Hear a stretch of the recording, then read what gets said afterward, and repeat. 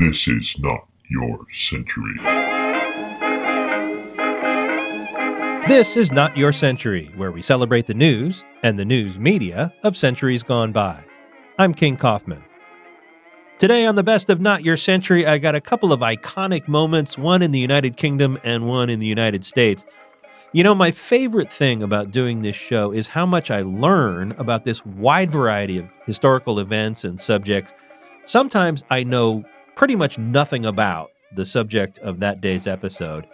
And the second story today is one of those, the Great Train Robbery in England in the early 1960s. I don't think I'd ever even heard of it before I did that episode. The first story today, that's a different one for me. As an old sports writer, of course, I know a lot about the NFL. I know pretty much the outlines of the early history of it back in the 1920s. But what fascinated me doing the research for this episode was learning about Walter Camp. Now, that's one of those names from early football that I'd heard. Couldn't have told you anything about him except he was an early football guy. He basically created American football, like he invented it. Like there's a guy who invented quarterback and first down, and it was Walter Camp, and I didn't know that. So that's what I learned in this episode. He just makes a little appearance. He's not really central to this story, but he was a nugget for me, the guy who invented first down. Here's the story of the start of the NFL in 1920. September 17th, 1920. The National Football League is born. Sort of. It wasn't the National Football League yet. It was the American Professional Football Association, or APFA. It became the NFL in 1922, and it wasn't exactly new. College football was the big sport, but there had been pro teams since the 1890s. By the teens, there were various regional leagues around the Midwest and the East. They sometimes included college players, and they sometimes even played against college teams. This wasn't a great system for team owners. They had to engage in bidding wars for players, and there was always a danger that their best players would be poached by a team from another league. The solution? Form a single national league with everyone following the same rules. 4 teams from a circuit called the Ohio League got together first, meeting in a car dealership in Canton and emerging as the American Pro Football Conference. They were the Canton Bulldogs, the Cleveland Tigers, the Dayton Triangles, and the Akron Pros. The next month, they invited teams from the New York Pro Football League and some independent teams to that same Canton car dealership. There were so many people at this meeting that they had to sit on the running boards of the cars in the showroom. One of them was George Halas, an employee of the A.E. Staley Manufacturing Company, owner of the Decatur Staleys. The new members of the American Professional Football Association agreed to respect each other's contracts, not hire college players, and obey a salary cap. There was no set schedule. Teams would set up their own games as the season went along, and at the end of the year, the teams would vote for a champion. The first winner? The Akron Pros. And they elected a president, Jim Thorpe, who also happened to be a player on the Canton Bulldogs. That might seem like a conflict of interest, but the hero of the 1912 Olympics was the most famous guy in the league, and they were hoping his name would get him in the papers. It did, a little bit. The first mention of the American Professional Football Association in the faraway San Francisco Chronicle came in early December, when the sports page had a small story headlined, "Jim Thorpe Still Playing Football." It noted that the Buffalo All-Americans had beaten the Canton Bulldogs 7-3, despite a strong game from Thorpe, the former star at Carlisle Indian School. That was the college in Pennsylvania that Thorpe had attended, and it was threatening to disown him for playing pro football, or at least to withdraw the letters he'd earned there. Like a lot of colleges at the time, Carlisle prohibited its graduates from playing professional football, though its enforcement mechanism, withdrawing athletic letters, was pretty weak sauce. That was the subject of the article the next time the Chronicle mentioned the new Pro Football League. In mid-December, the father of football himself chimed in that the idea of colleges pulling letters from players because they turned pro was, this is a technical football term, silly. The father of football was Walter Camp. He'd coached Stanford to the national championship in 1892, but before that he'd played at Yale in the way early days. And that nickname wasn't just messing around. He invented the line of scrimmage, and yard lines and downs and the quarterback position, among other things. He also said he thought pro football was going to be a success. "I am convinced it is here to stay," he said. "There's no reason why it should fail." And he was right. The NFL staggered through the 20s with teams coming and going, moving around, losing money. Things started to stabilize in the 30s, and when television came along, the NFL surpassed college football and eventually all other American sports.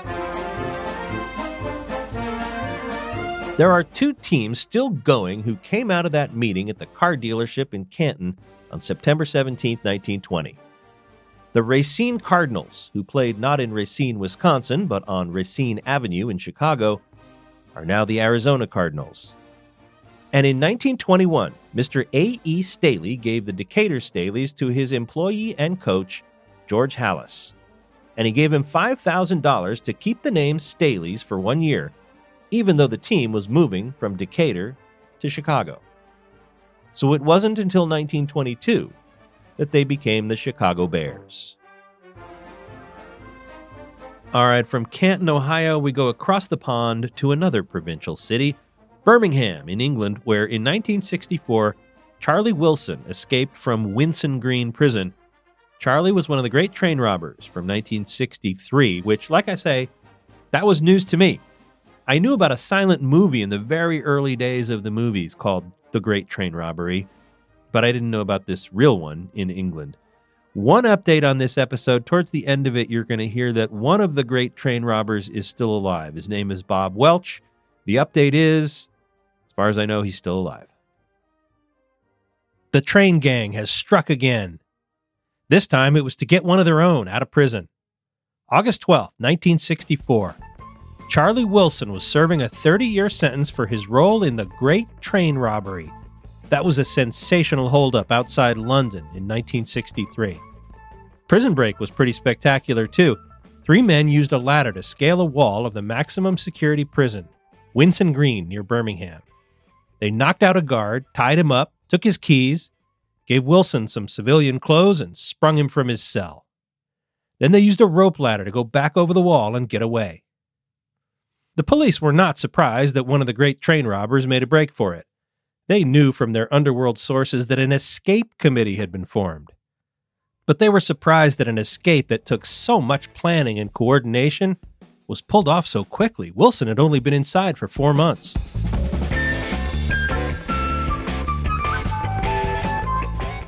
The Great Train Robbery was committed in the early morning hours of August 8, 1963, by a gang of 17 men.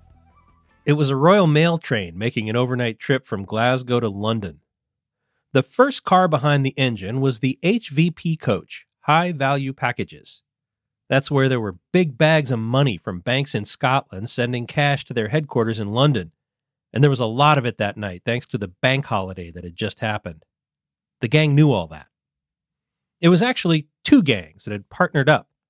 The guys who came up with the idea of robbing the train were good at robbing, but they didn't know a lot about trains. So they recruited some lads who did, a bunch called the South Coast Raiders. Those boys knew how to rig the trackside signals to throw up a red light and make the engineer stop the train. Then they jumped on board, cracked the engineer on the head, and took over. The gang took most of the money on the HVP coach, but not all of it, because they'd given themselves a 30-minute time limit. They got about £2.5 million, equivalent to about $65 million today. When they left, they told the postal workers not to move for half an hour. That led Scotland Yard to believe that their hideout was within 30 miles of the robbery. That's where they focused their search. The coppers were right. The hideout was a place called Leatherslade Farm. It took the police 5 days to find it. The robbers had cleared out by then, but they'd left some evidence behind, including a palm print on a Monopoly game they'd played. Using money from the robbery. Cheeky.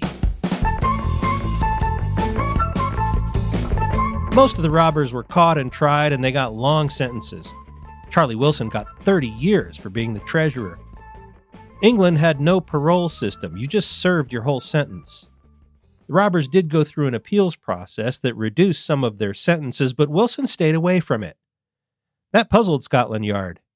Until the jailbreak. Now they figured he hadn't wanted to take a chance on winning his appeal and getting transferred to a different cell or a different prison. That would have messed up the planning for his escape. Charlie Wilson was 32 years old when he escaped, a married father of 3. He'd been an illegal bookmaker who eventually got together with the gang of thieves that came up with the train robbery. After his escape, he settled down with his family outside Montreal, and he evaded capture for 4 years, until 1968. Once caught, he did another 10 years in prison, and he was the last of the great train robbery gang to get out.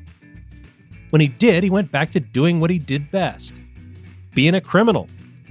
He was living in Spain and involved in drug dealing when a man on a bicycle knocked on his front door and asked his wife if he could deliver a message to Charlie. She said he was around back getting the barbecue ready for a party. The man walked into the backyard and shot Charlie Wilson in the head. Charlie was 58.